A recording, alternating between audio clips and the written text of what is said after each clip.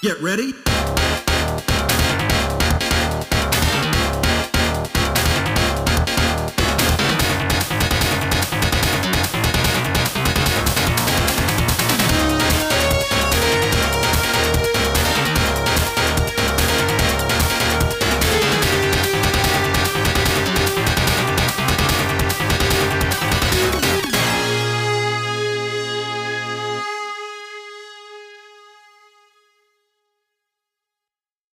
Hello, hello, hello. Welcome to the Weekly Cooldown. I am Kami Jace, your host for another episode. Paul is out this week. He's still not feeling well, and our our thoughts and prayers are with him. If you're joining us for the first time, this is the show where we get to know the gaming news of the week, and we get to know our guest. It is episode 189 of the Weekly Cooldown, and it is May 19th. We're going to go straight into these headlines because I have a guest I haven't seen in a while. I want to talk to them, so here we go. Mortal Kombat 1 is coming. That's right, Mortal Kombat 1 is coming. And with it, all the gory fighting that players love. The new entry into the popular series is both a reboot and a sequel, and features, based on the trailer, a new fire god Liu Kang, who has seemingly rewritten the rules of the world. Liu Kang seems to be giving the choice for old rivals like Sub-Zero and Scorpion to become new friends. Though we're not going to know what the game is really like until September 19th. We have gotten a decent look at a trailer and some teaser stuff from developer NetherRealm, detailing a new fighting system, game mode, fatalities, and more. Saudi Arabia has been using its money to buy stakes in gaming and tech companies. Saudi Arabia's public investment fund now owns some piece of Activision Blizzard, Capcom, Embracer Group, Nexon, Nintendo, and now 10% or about 10% of Electronic Arts. Reports say that the country wants to become less dependent on oil in the new era of tech and game industry. EA in the past few years has shown an increase in revenue and sales and predicts to earn between $7.3 and $7.4 billion by the end of March 2024. Saudi investments, of course, comes with controversy and criticism as the country has a terrible human rights record, has criminalized homosexuality, and allegedly ordered the assassination of the journalist Jamal Khashoggi in 2018. The Battle Royale game based off of Vampire the Masquerade called Vampire the Masquerade Blood Hunt is going to see a slowing of development going forward. Shark Mob, the developers behind Blood Hunt, announced that they have not seen the active player base and community they'd hoped to have seen to continue on with the game, but recognizes that there are still plenty who enjoy it. The game will continue to have playable servers so long as those players are still interested in the game, but going forward, there will be no more updates to the game. And finally, this is a funny one. At a recent Smash Bros. Ultimate competition in Texas, a young 15-year-old player known as Syrup went up against an adult player known as Maester. Maester won the match and allegedly fist bumped the teenage player after, but also told young Syrup that he fucking sucks to his face. Many pointed out that the lack of sportsmanship and the age of his opponent were at play here. In what now appears to be a deleted tweet, Maester attempted to explain his reasoning, but Syrup's mother chimed in on Twitter, saying, quote, "As an adult, I think players such as yourself have no class, zero sportsmanship. Even if you win, you're still a loser all around. I have the utmost respect for all players, but you're the low of the low, no doubt." Maester has since written an apology. And those are just some of the headlines for this week. If I missed any or you got some you want to continue to chat about, you can always tweet at me at ComedyJace Gaming. Follow me there, or at WKCooldown on Twitter as well. Or join the Discord. There's Discord things happening. So, come say hello. Nee, do you have any reaction to any of those? I have quite a bit of reactions to some of these, right? Mm-hmm. So, also hello. My name Hi, is Nee's. How's it going? It's been a Before while. you actually talk about your reaction, can you remind people who you are, what you do, and how you do it? Oh, wow. I have to remind me. No, that's fine. I have to remind people who don't know about me. That's fine. Mm-hmm. Hello, my name is Nee. Sometimes you might possibly hear me refer to myself as Martin, or even, Chase might be calling me Martin or Nee, either or. I think the last time we talked, or in between that time frame, somewhere since the last time I was on the show, the last time we kind of like hung out, I became a VTuber. A VTuber. I know it's a dirty word. It sort of feels like it. Sort of. He's like, nasty. I mean, it's just like everyone's like, "Oh, you're a VTuber now." It's just like, God, everybody's a VTuber because it's more accessible. Absolutely, now. Yeah. Which is a good thing. It's a good thing. But I became a VTuber. I guess I'm doing more of the Twitch stuff than I was doing before. I haven't really been doing as many tournament stuff as I used to. I just mostly do art, spooky, game time, and vibe. That's all we ask for in life is art, spooky stream stuff, and vibe. Exactly. And meeting new people and having interesting dialogue, I think, is awesome. Oh, yeah, I guess. Whatever. That's what this show is for.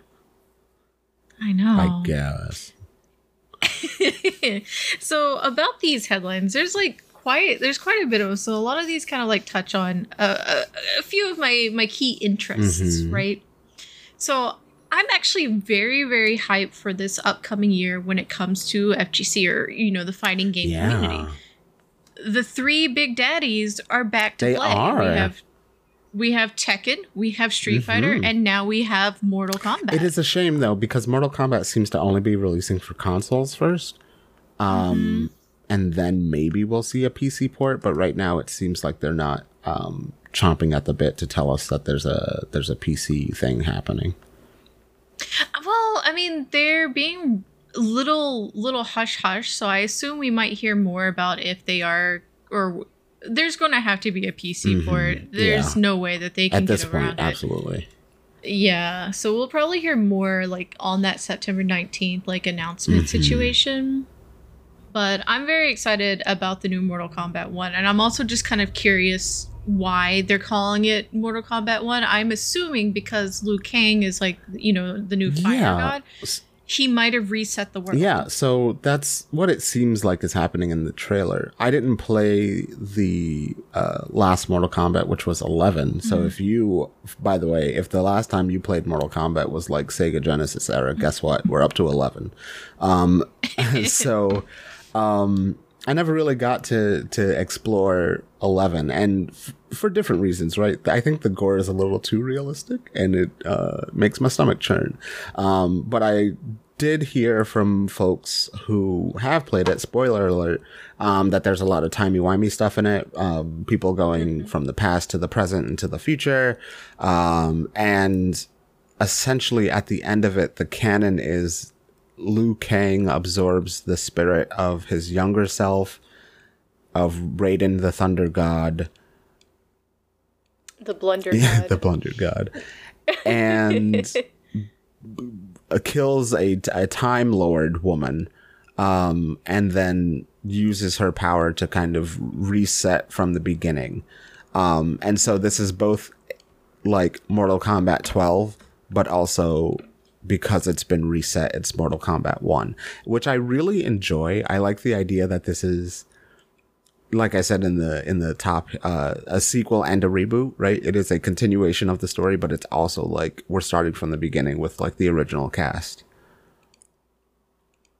Yeah, I'm really excited, and I'm also hoping that like with this sort of reboot or reset, it'll allow them to kind of explore some of like the AU ideas that they've kind of talked about in the past, right? That they wanted to try and do. So I'm pretty excited about that. I'm just excited for like new fighting game stuff. Overall, like the fighting game genre in a while has been a little dry, and I already can feel like some of the Guilty Gear heads, some of the Blaze Blue heads, like revving up those fryers. But like, calm down. We've had the same sort of situation for a while. There hasn't been too much new stuff brought into the genre. So Street Fighter 6's like their whole overworld system. Yeah, I'm excited. Yeah. I haven't played around with it just yet. I've been meaning to, but spoons, other things snatch my attention. So, right. Yes. Of course. I am so excited for that. And that also kind of ties in just a little bit with the whole situation with Syrup in Smash and the FGC. So, the weird thing too is that this has come out. It's been a bigger deal than anybody wanted it. Like specifically, like I actually follow Syrup on Twitter, and he was like, "I never wanted that article out. I'm not happy about this." It's Kotaku, right? Kotaku's notorious for this, but it doesn't surprise me that this situation happened in a Smash Brothers tournament. Jace, I think you've heard my stories when I used to run Smash Brothers tournaments, how like nauseating it was to deal with. Yeah, I've never heard good things about Smash Brothers, and that makes me upset because I got really into it for a while when Ultimate first came out. And I was like, okay, like, this is, what is everyone talking about? And then I slowly started to enter a scene, and I was like, never mind, I don't want to be here anymore. Yeah. I mean, Nintendo didn't want this game to be competitive, but of course, people decided, what if we made this game competitive? That's what they all want, right? So, yeah, I mean, like, it does not surprise me that this came out. It is kind of funny that, you know, the mom stepped in by mama. It's also very wholesome, right? Like, I don't know that we have a lot of stories of someone's mom being like, I support his video game decision, and like, you come after him, you come after me. So it's very cute and wholesome and nice, and it also technically happened on Mother's Day, which is like the perfect little cherry on top for this story.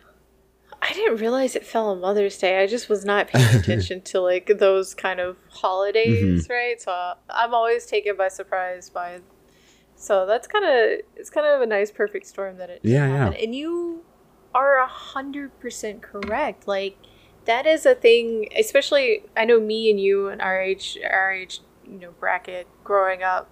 I'm assuming like not a lot of positive adult reinforcement about our video game hobbies. Not always, no. And even when I used to run these tournaments, you know, I would still have like those moms or those dads who they didn't want to be there. They didn't want to like support their kid. You could see like the kid was so like they were trying so hard to prove how much this meant to them.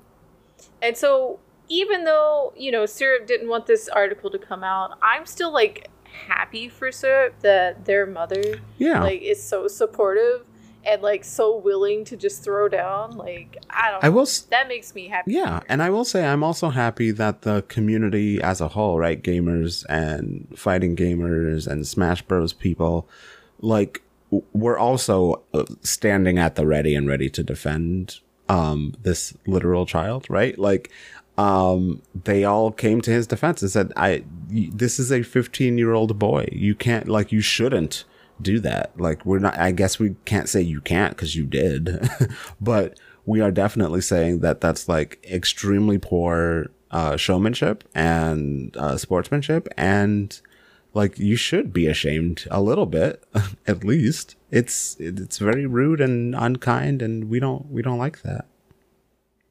Yeah, it is kind of surprising because it is the Smash Brothers like genre, and they've gone through like a lot of upheavals in the community, and I think they've gotten better for it because it used to be like, oh, it's a 15-year-old, oh well, learn to not wake up upon Beast Smash or something like that. Yeah, I'm happy to see the communities growing in a positive light, instead of just being like, well, it's always been like this, so we should just keep it like this because that's just what it's always been like, bro. Like, no, this is nice. I'm glad that this.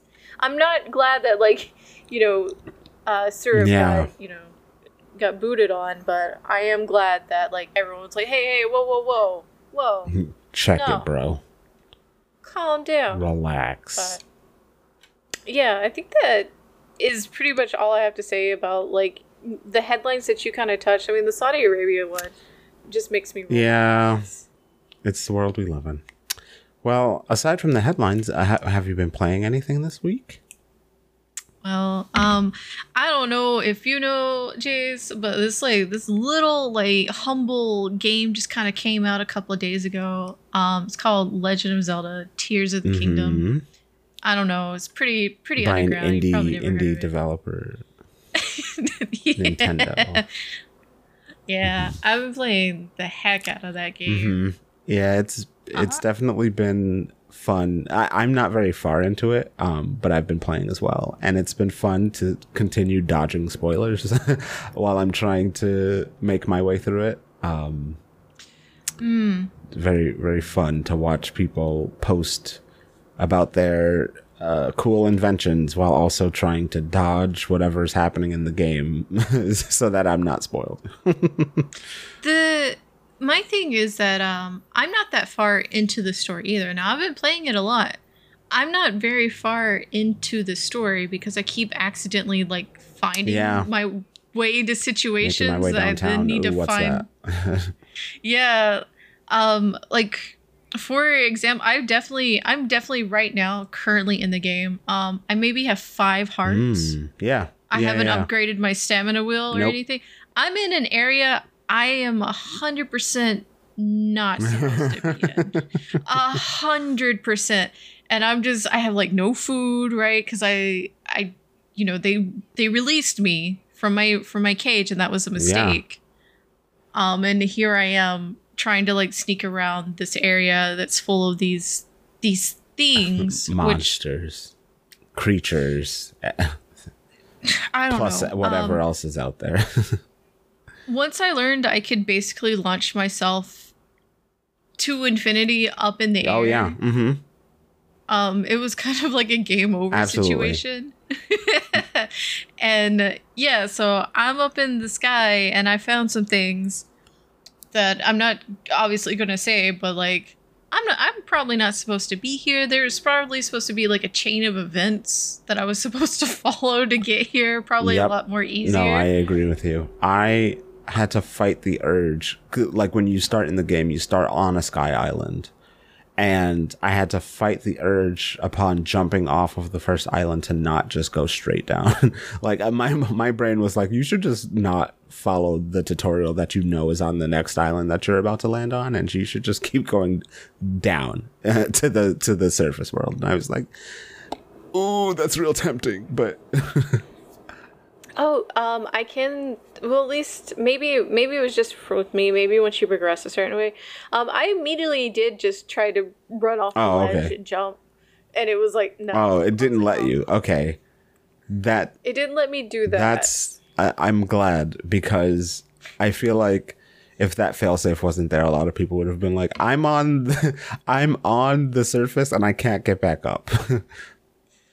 That's probably why, because the tutorial gives you some like really important the first few things you need. Yeah, which those speaking of like this game and some of those items, the implication, because like for a very long time, like the big thing about Link in general is that he was left-handed, and he had, the mark of the Triforce there, and I might be looking at him wrong, but he lost that hand.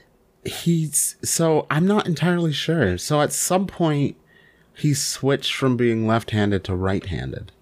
It was Twilight Princess, because the Wii controls, they couldn't figure out how to make them work. And now he's just a right-handed boy, but then in this one he loses his right hand. So or his whole right arm actually. Spoilers if if you didn't pick up the game, see some fan art. Yeah. But yeah, I don't know. It's very interesting that they decided to go with this this idea, this direction, especially after changing his dominant hand. You remember the well, I don't know. It probably wasn't that big because social media wasn't as big as it was. But I remember being in the Zelda forums, because I'm a huge Zelda nerd, and I just remember being in the forums, and it was the biggest discourse of my entire life that they had changed it from left hand. I don't know why it was so important to me. I would just. You could not console me. I was like, what do you mean? He's that's what I should have known. I was nerd. What do you mean he's no longer left-handed? It doesn't make sense. I had ever really paid attention to it before, but now that it was brought to my attention, it was world. That's where the timeline diverged, is when they decided to make him right-handed. You know what? You're actually kind of right, because the Twilight Zone, the mirror world and everything, that was like full on time shenanigans. I have like a lot of theories about what's happening in both Breath of the Wild and Tears of the Kingdom. I don't want to say them in case I am correct and it like spoils a bunch of people, because this always happens to me. I find the thread, I pull it. I can't believe you're bragging about being right all the time. I'm not right all the time, but when I watch videos, TV shows or movies or even in games, like I will see something in the first 5 minutes and I'm like, figured it out. But I'm not right all of the time. I can't believe you're bragging about being a detective. Man. I really look. I was obsessed with the Sherlock. No, I get it. Books growing up. Absolutely get it. I was like, I'm gonna be a detective. A game that we're briefly going to talk about later, L.A. Noire. Whoa. I love that game, even though it's kind of propaganda. I was super into like solving mysteries, and I still am. I love detective stuff and figuring stuff out and being nosy. It's great. Wait until I tell you what my recommended game is. Well, we'll get to that in just a bit, because we're going to take a break. And then we're going to get into the rest of these news stories. So stick around and stick around. We'll be right back.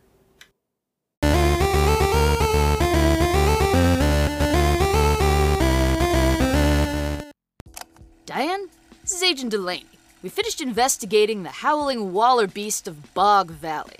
Its venom sacs were paralytic, but it was a wonderful kisser. Diane, Agent Bishop thinks that psychic from Montana who tried to take over my body might have damaged the part of my brain that perceives time. Now I'm not sure if it's lunchtime or Tuesday. Diane, been watching that new show Friends very closely, and have determined that I might be a Phoebe. Agent Bishop is definitely a Monica. And Ross is a parasitic blood demon that the gang should exorcise immediately for their own safety. Who are you talking to? Don't worry about it, Monica. You are aware there's no tape in that recorder, right? No? No, I took it out earlier, Why are you touching my things? It was a full tape. You've been doing this all day. What exactly are you doing, anyways? I was just telling Diane about The Weird, an actual play audio drama that you can listen to at jointheweird.com or wherever you get your podcasts. So we're doing a meta thing then. Okay, cool. I see what it is. I'm gonna go back to paperwork. Yes, you do that. Such a Monica. Diane, I thought the goat man skull I keep in the office had started whispering. You wake up startled in the middle of the night, convinced that there's something out there in the darkness. Your brain tells you that there's nothing to be afraid of. Unfortunately, your brain is dead wrong. If you love the mix of horror, mystery, and comedy in shows like Buffy, Ash vs. the Evil Dead, or Supernatural, you'll feel right at home on The Crit Show, a Monster of the Week actual play podcast where the players, playing as themselves, are tasked with being the last line of defense from the forces of evil that go bump in the night. You can find The Crit Show at thecritshowpodcast.com or wherever you listen to podcasts.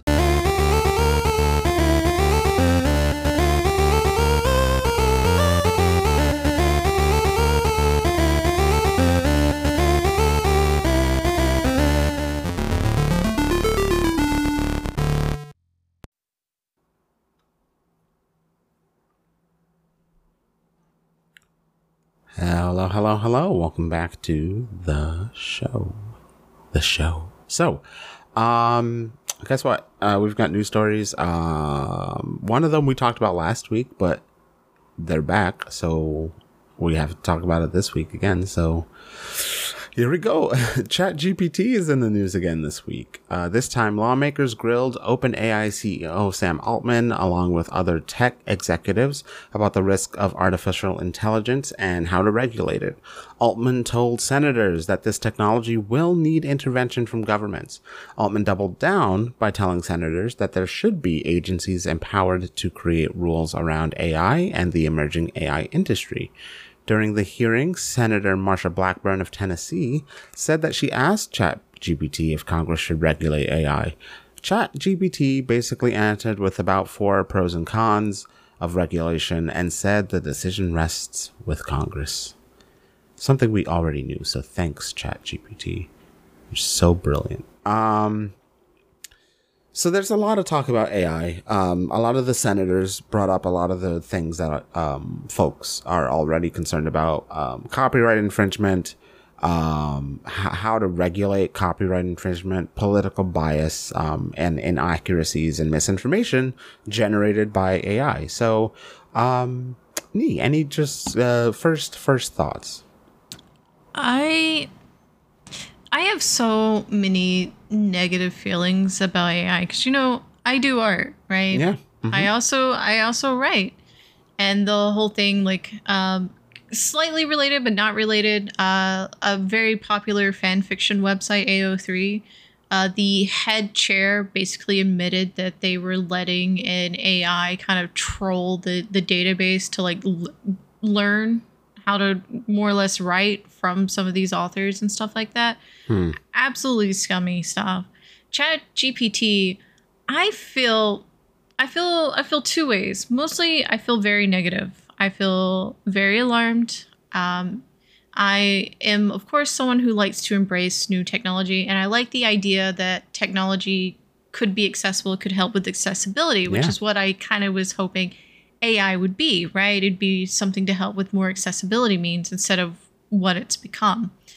But the fact of the matter is we have all these deep fakes. We have all these people falsifying art. I don't know how many people in my circle have gotten a commission, like someone has come to commission them for quote unquote like a sketch, right? Only to see that commissioner then post a quote unquote finished version of that sketch because they ran it through an AI to finish out the sketch. So they only paid them maybe their sketch prices are like $30, $50, depending on who they are, what they got, right? Mm-hmm. And then they're churning out through AI like this entire like full pace sketch and then claiming it as their own because they quote unquote trained this module, right? And it becomes like a weird gray area of like, you didn't do anything. Like you just kind of creatively enhanced it via manipulation. Right. And it's weird. Like, I don't like it. And I don't like the whole deep fake process either, because it was already so hard to convince your grandparents or other people, like, no, this is not a real internet article, this is a fake article, this didn't actually happen. But now you have like these voice modulators, which I will admit, I know this is probably bad of me, I will admit those AI Biden memes are really funny. They're pretty funny. I hate that they're so funny. They're very funny. But you have AI Biden's voice, you have, and I remember that was like a big thing, I think it was in the 2020 election, where like this video came out of, I think it was Nancy Pelosi, like quote unquote slurring her words and stuff like that, which turned out to be like a deep fake, but it ran for so far, and like major news outlets had picked this up and like, oh, Nancy Pelosi's losing her touch, maybe she's got dementia, and all these other stuff. Right. And it's just, I don't like it. I want it to be what it's not be. Like, I love Star Trek. I grew up wanting a Star Trek world, but this is not the Star Trek world I wanted. This is horrible. And it's really weird as well, is that we have this AI, we have this technology, and instead of it actually like helping where it should be benefiting, like say like harder labor or stuff of that nature, why is it going after the arts? Right. Yeah. It doesn't make really any sense. And you already see like writers, that was the whole thing about the writer strike, is that they want to use WGA does not want AI in their field. Yeah, and there's no reason for it to be in the field. And there are so many companies already talking about how they've like installed AI dialogue or whatever. And I was like, why would you, what? No, stop. Yeah. We talked a lot about this last episode, right? We have a story about ChatGPT in China, someone using it to create a fake story, and the Chinese government saying so you created this fake story, it's awful, and you said that people died in it, you're going to jail. Like, you're getting arrested because of it, right? And that's a place where that can fall under a speech regulation. But what about an AI regulation, right? We're not really sure about how to do that yet. And now, so we're talking about not only regulating how one uses the AI, but also if the AI produces something harmful or that infringes upon someone else's work, how do you then regulate that as well? And it's a lot. Did you guys talk about this last week with the ghostwriter with Drake and No. Did you hear about that? What news do you have? So there was he came out and just called himself the ghostwriter, but he used AI to have Drake's vocals and The Weeknd's vocals and made a whole song as if it was those two, and then released it, and it was like trending super hard. Wow. And so of course the music scene and industry is like involved, and I don't want this. I don't know how to say this like properly, because I was there, Gandalf, for the Napster Wars. Like, I remember that. Yes. But this is one of those things, it's like, I don't care who wins, I just need to see the AI lose, which is like a slippery slope. Like, sure. For once, I'm like, no, music industry, get in on this, yeah. Do your lawsuit thing that you always Absolutely. do. Yeah.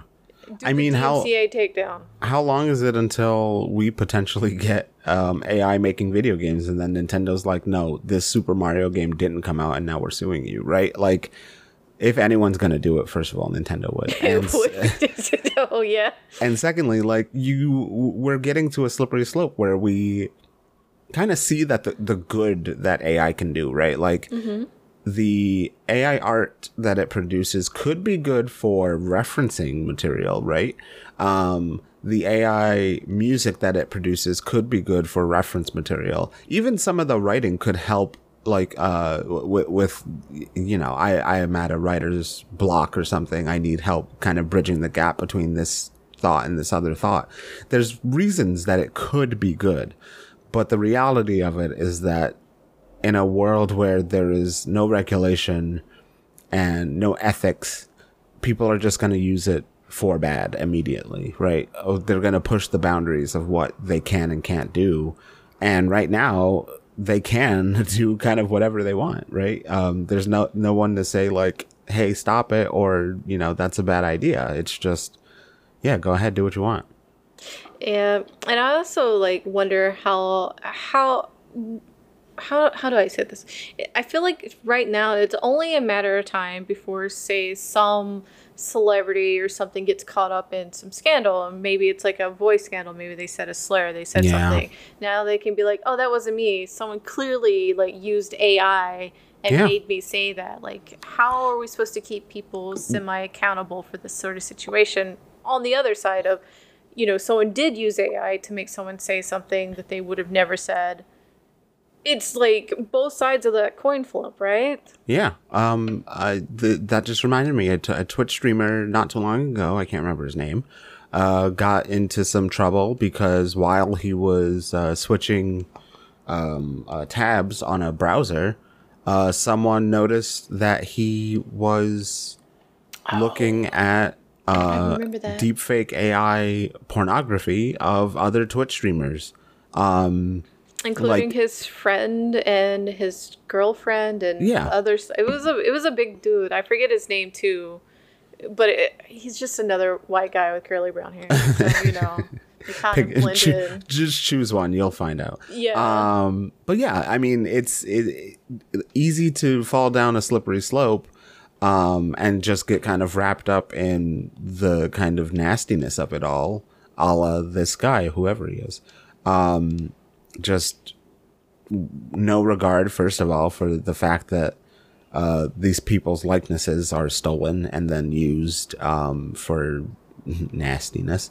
And then secondly, that you would just accept it. You know what I mean? Like, there's a certain kind of ethics to that has to go on with yourself to say, like, yeah, I'm gonna view this, like, I'm gonna give this attention and money and make sure it keeps going, make sure it thrives, right? Because clicks and money is what keeps the internet going right now. Yeah, engagement of that sort, of course. It's just that whole situation like brought up so many like just unwelcome feelings in me. Like just the idea that someone could use my image. I'm not saying like there's someone out there who's just like, oh yes, I have to generate a 3D model of this random person right here. But the idea that this could happen to like anybody is incredibly demoralizing, and it was a little fear-inducing as well. I was like, my goodness, how easy that was. Absolutely. I mean, you know that meme of the guy who's like flicking the stone pillar into something bigger sort of situation? I think so, yes. I feel like we started somewhat, say, like with the Snapchat like face filters to where we got now, because like, you know, that I speak about this too within VTubing, and it's one of those like you have to kind of choose the battles that you want to choose. So a lot of VTubers like to use something called VBridger. It's a wonderful technology, don't get me wrong. It uses the facial tracking technology within an iPhone to like make things more expressive within your like VTuber model. Sure. I just use the regular like VTube Studio with like a webcam situation. And that's because like I worked in tech for a really long time, and I know better than to like feed my facial recognition or my facial stuff into Apple. All right? I know better than that.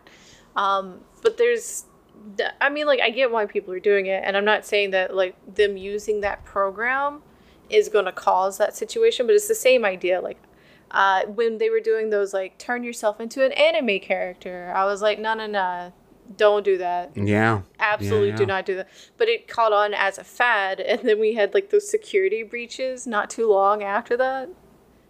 Like, people don't realize, this sounds very conspiracy, like tinfoil theory, but it's the very little things that you do because you think it's harmless that you don't realize is feeding into this kind of like AI situation. Right. And as I said earlier, you know, like I find the AI Biden memes really funny. Yeah. But because I'm engaging with it, you know, I'm watching the videos, or maybe I'm sharing it to somebody, Giving it some life. I'm giving it more life. I'm giving it more weaponization. And people who are using those, I don't agree with this. I've never agreed with this. But I do have some friends who, like, for example, there's AI Final Fantasy 14 character bots that you could talk to on Discord, and you could technically like have like a role play with them.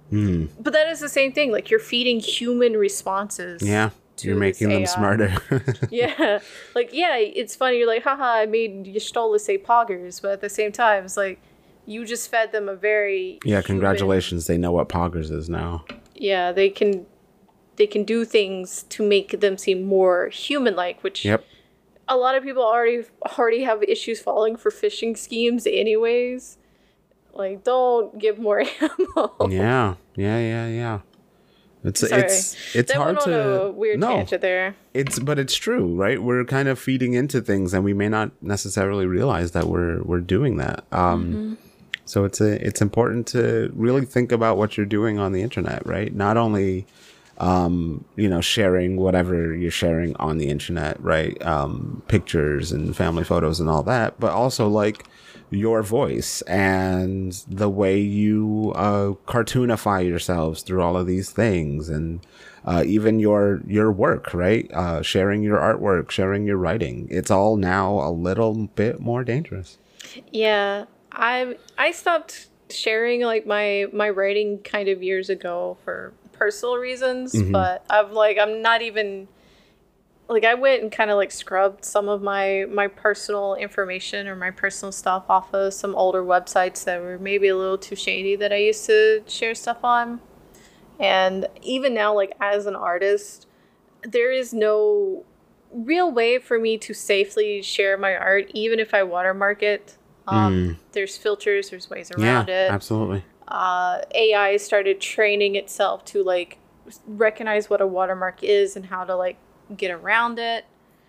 I mean, I will though admit that sometimes I find the AI art sometimes very funny because you can really tell like you look at the fingers and stuff. Yeah.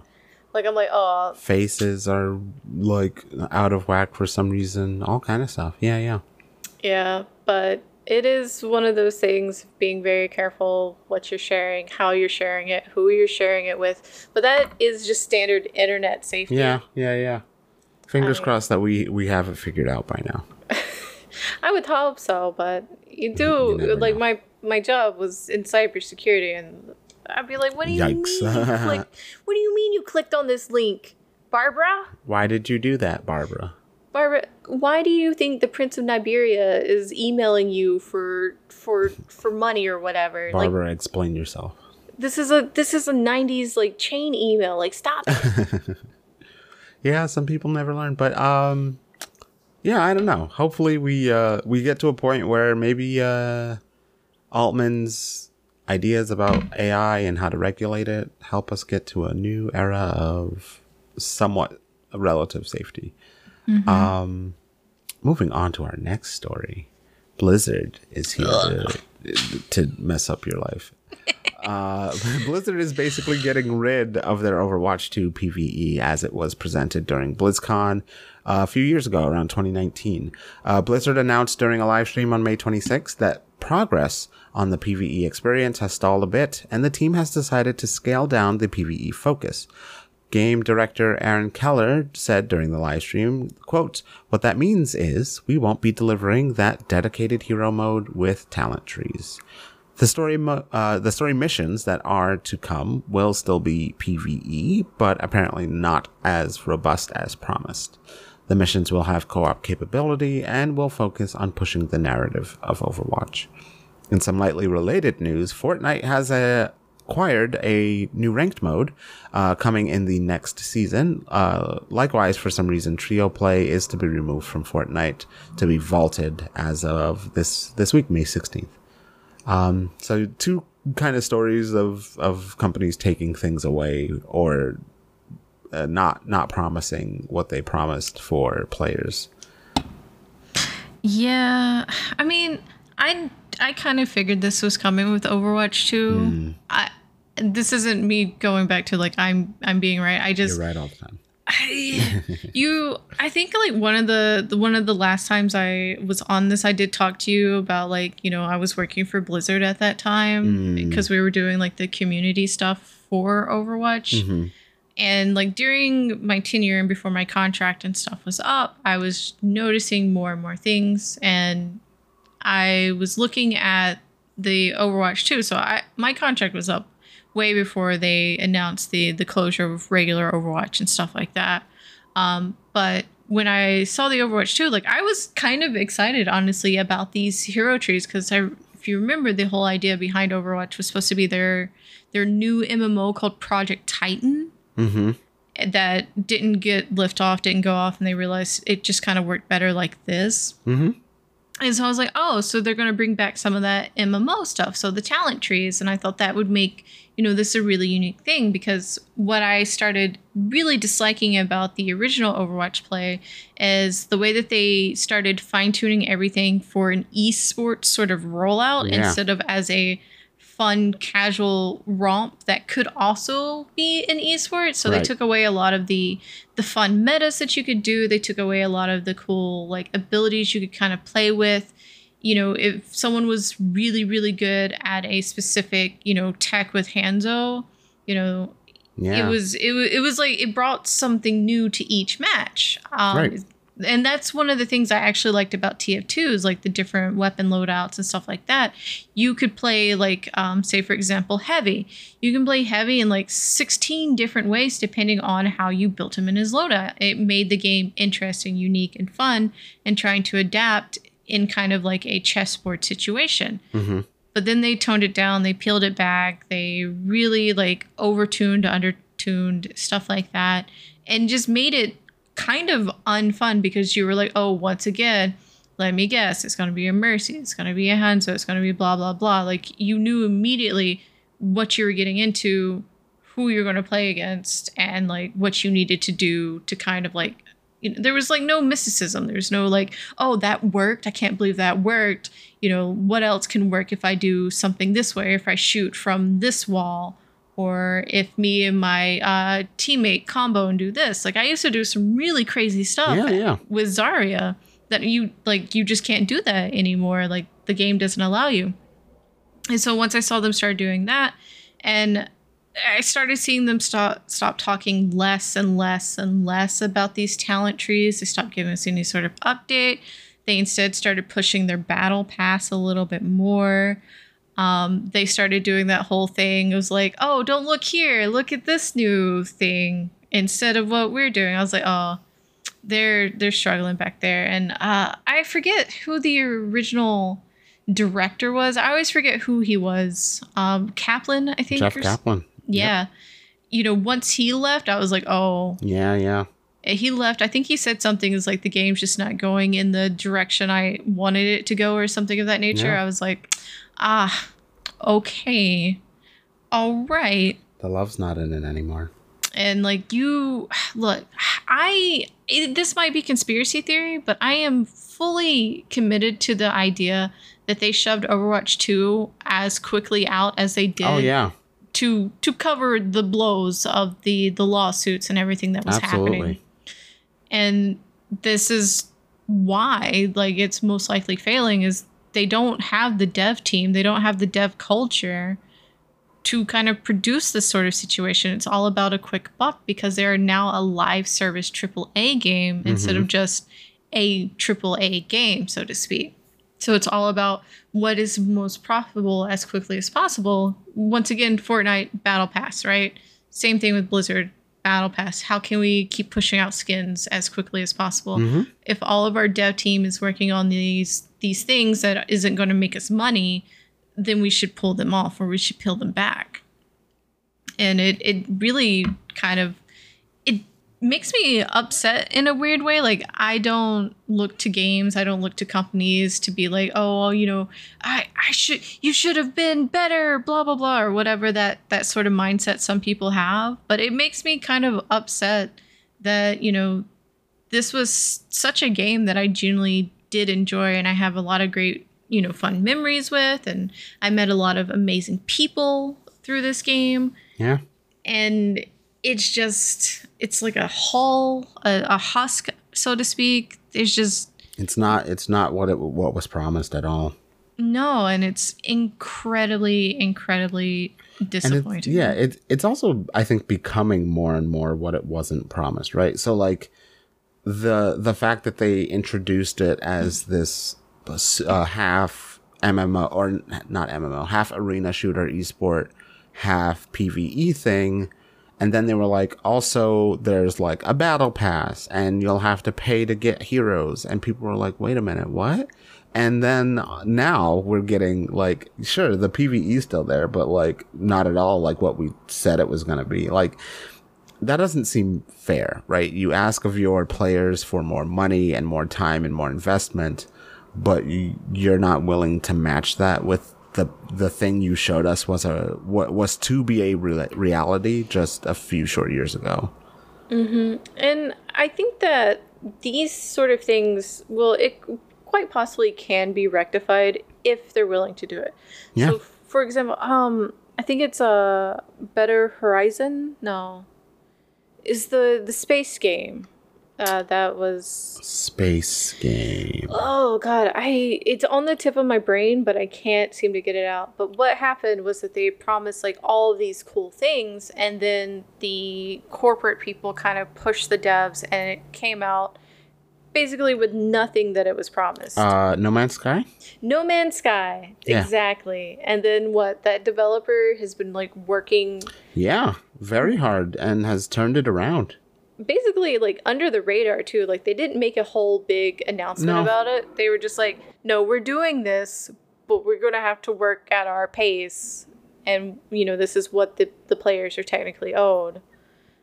And I hope, like Blizzard would do something like that, but I don't have any. It's hard to have that faith. Not anymore. Yeah. Well, Blizzard, you got it. We've been giving you chance after chance, and you keep letting us down. You are an unreliable boyfriend/girlfriend, and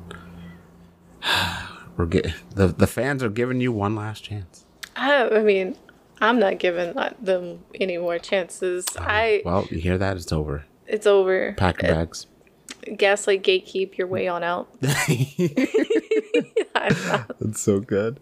Our last story, hopefully, maybe we'll see. Pretty quick one. Dead by Daylight has teased a new character, Nicolas Cage. Yes, Nicolas Cage. That Nicolas Cage. I'm so excited. The game, which normally introduces famous movie and video game killers and characters, the fictional versions, not the actual characters, this time seems to be the first actual person that is brought into the game. It is not clear yet, based on the trailer alone, what role Cage is supposed to play, whether he's a killer or a survivor. But we're likely to find out more information from Behavior Interactive, the developer, on July 5th. So I do be playing Dead by Daylight. I know that. I know this about you. You do. I don't know. I think you've came to my streams before when I'm playing. I've seen this. I know this about you. I am so excited about Nicolas Cage. Now, I'm not a purist sort of situation. I know some people are like, but it's Dead by Daylight. It's gotta be cool and edgy. How can you do that with like Nicolas Cage? Or, like, Nicolas Cage, first of all, he's so unhinged. The edgiest person I've ever met in my life. His and son. I've never met him. You know about his son, right? No, please tell me. He has this ginormous like Hulk of a son who's like a metalhead. I think he's actually in a band. He's got like long black hair. He like wears like the ripped jeans. He's got all the piercings. Sounds like my type. Yeah. It's absolutely, it's so funny too when you see pictures of them together, because you're like, that's not your son.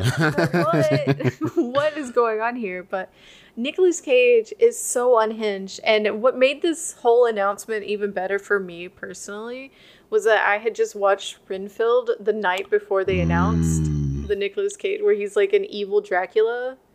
He plays that role so good. Yeah. He, like, him in Face Off, he was such a villain in Face Off. I genuinely hope that Nicolas Cage is a killer in Dead by Daylight instead of a survivor. I just want him to run around, like, making, like, Nicolas Cage noises, right? Yeah. I don't know what his kit would be. I don't know. I feel like it'll be something kind of similar to the Trickster with, like, his Starstruck, where he, like, dazzles people or distracts people or holds your attention so you can't really, like... Could be anything. It could be anything. Literally anything. Yeah, like, the way that Dead by Daylight works and the way that the kits work, too, like, they're always really goofy. Yeah. A lot of times it doesn't make any sense, even to me. I play Dead by Daylight, but I don't know Dead by Daylight. Sure. Yeah, absolutely.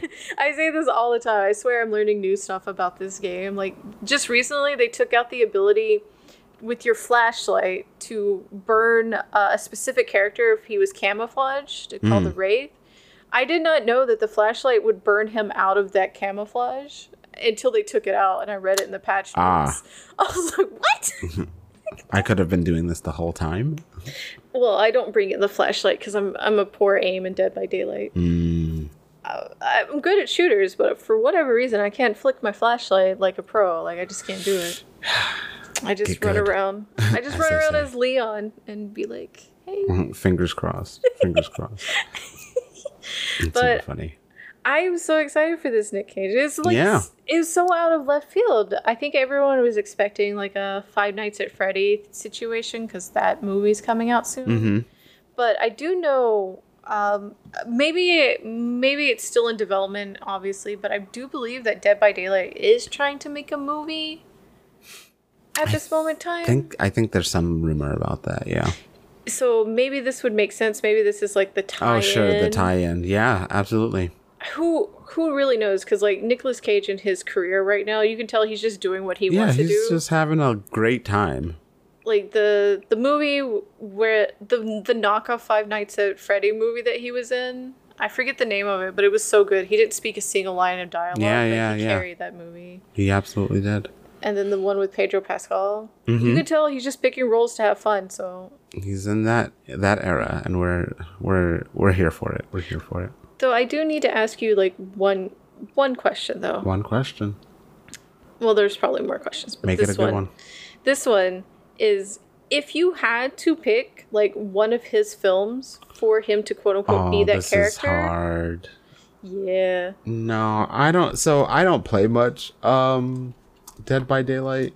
I too want him to be a killer in this, but I feel like they could do this thing where they introduce him as a killer and as a survivor. Oh my god, that's so clever. Because he's done Ghost Rider, right? He can be Ghost Rider. He can be oh man, what's the character you spoke about from the Five Nights at Freddy's knockoff movie. Mm-hmm. He could be like so many people, right? Like there's he was in a movie called Vampire's Kiss. He could be that character. Mm-hmm. He was in so many like romantic leads. Like he could play one of his like romantic characters as like a survivor or maybe a killer. Who knows? Like there's so many roles that he has filled that are all either slightly unhinged, incredibly unhinged, or soft as hell, that you don't know what you're going to get out of this, I think. There's a movie called Adaptation, actually, where he plays his own twin. Yeah, I remember that. And, I mean, that's kind of peak Nicolas Cage. Not peak, but it's very high. Because he's playing opposite himself the entire movie. And both of them are kind of bad. So he could be one of those guys. There's so much possibility there that it's hard to figure out what's going on. For whatever reason, after that announcement, I've only heard people make the Declaration of Independence like jokes. Oh God. But, I guess whatever. Yeah, I guess. But like, he's known for so many other movies. If he is a survivor, I want the Con Air version. I want the bad mullet and the put the bunny back in the box Nicolas Cage, because I think that would be really funny. But I'm excited for it. That's all I gotta say for it. Yeah. So we are gonna switch gears to This Week in Gaming History, where we take substantial releases and events and we just kind of blah blah blah about it real quick. And we're gonna start with May 14th. May 14th in 2001. The Legend of Zelda, Oracle of Ages, and Oracle of Seasons releases for the Game Boy Color, making it now 22 years old. Oh, that hurts. Yeah, that's what's going to happen in this whole segment. Sorry, May 15th, Super Mario Brothers, the first of its kind, makes it to Europe for the Nintendo Entertainment System in 1987. Almost 20 years later, the new Super Mario Brothers releases for the Nintendo DS in 2006. Oh, I'm maybe I forget that time is a thing until you start dropping these numbers and it becomes real fast. Yeah. Here's one for you. May 16th, Final Fantasy XI was released for the PC and PS2 in 2002. Didn't they? I think they just announced they were closing the servers for it too. Which is fascinating because they also announced like maybe last year that they were adding more stuff to it. They were. I think they're trying to move it strictly to mobile. Yes, that is true. I think that's what they're trying to do. Yep. I don't know. 21 years later. I don't know. May 17th, L.A. Noire, which I mentioned earlier, was released for the PS3 and Xbox 360 in 2011. We also got The Witcher 2 12 years ago in 2011 as well. Has The Witcher... I feel like The Witcher 2 was just kind of recent for me, but... It definitely feels that way. It really does. It certainly feels that way. May 18th, Red Dead Redemption 1, not the second one, for the PS3 and Xbox 360 in 2010. Alan Wake exclusively for the Xbox 360 in 2010. A Wii version of Punch-Out in 2009. And in 1999, Star Wars Episode 1 Racer, which I loved for the Nintendo 64. I played that too. I love that. It was a great little racing game. I know everyone kind of like trashed on it. Very difficult controls, yes. Yeah, worthy of a little bit of trashing. But, yeah. May 19th, the Wii Fit releases in 2008. We also got The Witcher 3 8 years ago in 2015. So it released almost near one another, between The Witcher 2 and The Witcher 3.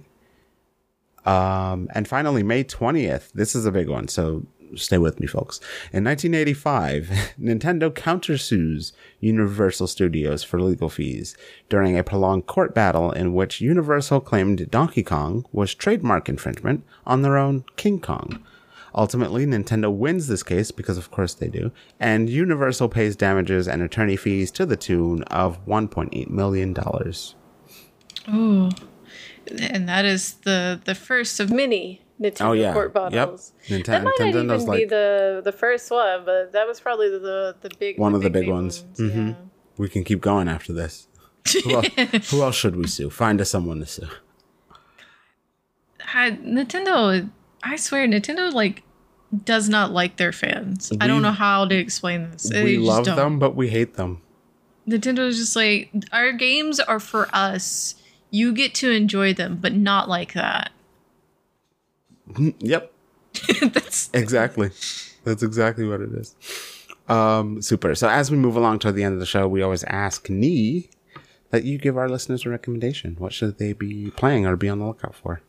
So, we talked about this a little bit earlier. I mentioned it. Gave it a little teaser test. It's a detective style game, but I like things that are spooky. I like the horror. This is a early access game by a one-man dev team. It's called Conrad Paranormal Investigator. Conrad Stevenson's Paranormal PI. It's like $13. It's early access. But this is a ghost hunting game. But instead of like trying to survive ghosts killing you or anything like that, it's actually, you need to go around, you look at things, you try to suss out why the ghost is still lingering, what type of ghost it is. The ghost has fairly like unique engagement reactions with you. It'll say stuff. It will interact with things in a specific way that leaves clues. It's all about lore building. Like there's a lot of lore. Like they just recently released an update with a lighthouse map. And I believe I might be getting my games a little bit confused here, because I played the new one and then I went back to an older house just to kind of see. But what was really interesting is that the ghost was like walking around the house kind of muttering about like this really weird like niche sort of information that I then went, after I got done playing the game, I went and looked it up. Turned out all this information that this ghost was talking about was like old Civil War wounds. Oh. And this ghost was apparently a surgeon or some sort of doctor. The entire time it was like in this like area. It was so neat because like, and this guy, like he put so much like effort into the lore behind the ghost. Like it's still early access, so it's kind of slow to build. The ghost models are, like free to use Unity ones, so sometimes they're a little bit laughable, but it sets a really nice kind of like spooky mood. And also what's really funny is that the main guy, Conrad, he's so chill about what's happening. And he has like these actual voice lines. He like this like, for example, one of my games, this demon came, it was like, I'm gonna like murder you and something about the wetness of your bodies. I forget exactly, but it was pretty, I was like, whoa, bro. And then Conrad was just so excited. He popped up. He's like, "Oh my god, I got real ghost like interaction. Oh my EMF. I can't believe it. He's real." And I was like, "Conrad, what antidepressants are you on? How do I get some, sir? Like, you're so happy to be in this situation." But amazing. Highly suggest it. Highly suggest it. I also will recommend a kind of maybe not as spooky, but definitely somewhat tense detective game. It is a procedurally generated detective game called Shadows of Doubt. The art style is very kind of Minecrafty, a lot of blocky kind of folks, all very unique looking. But it basically generates a little city for you, and you are playing a detective who has to solve all kinds of crimes. Sometimes there's theft, sometimes it's murder. And you have to do so by sometimes committing crimes yourself, like breaking and entering and other things.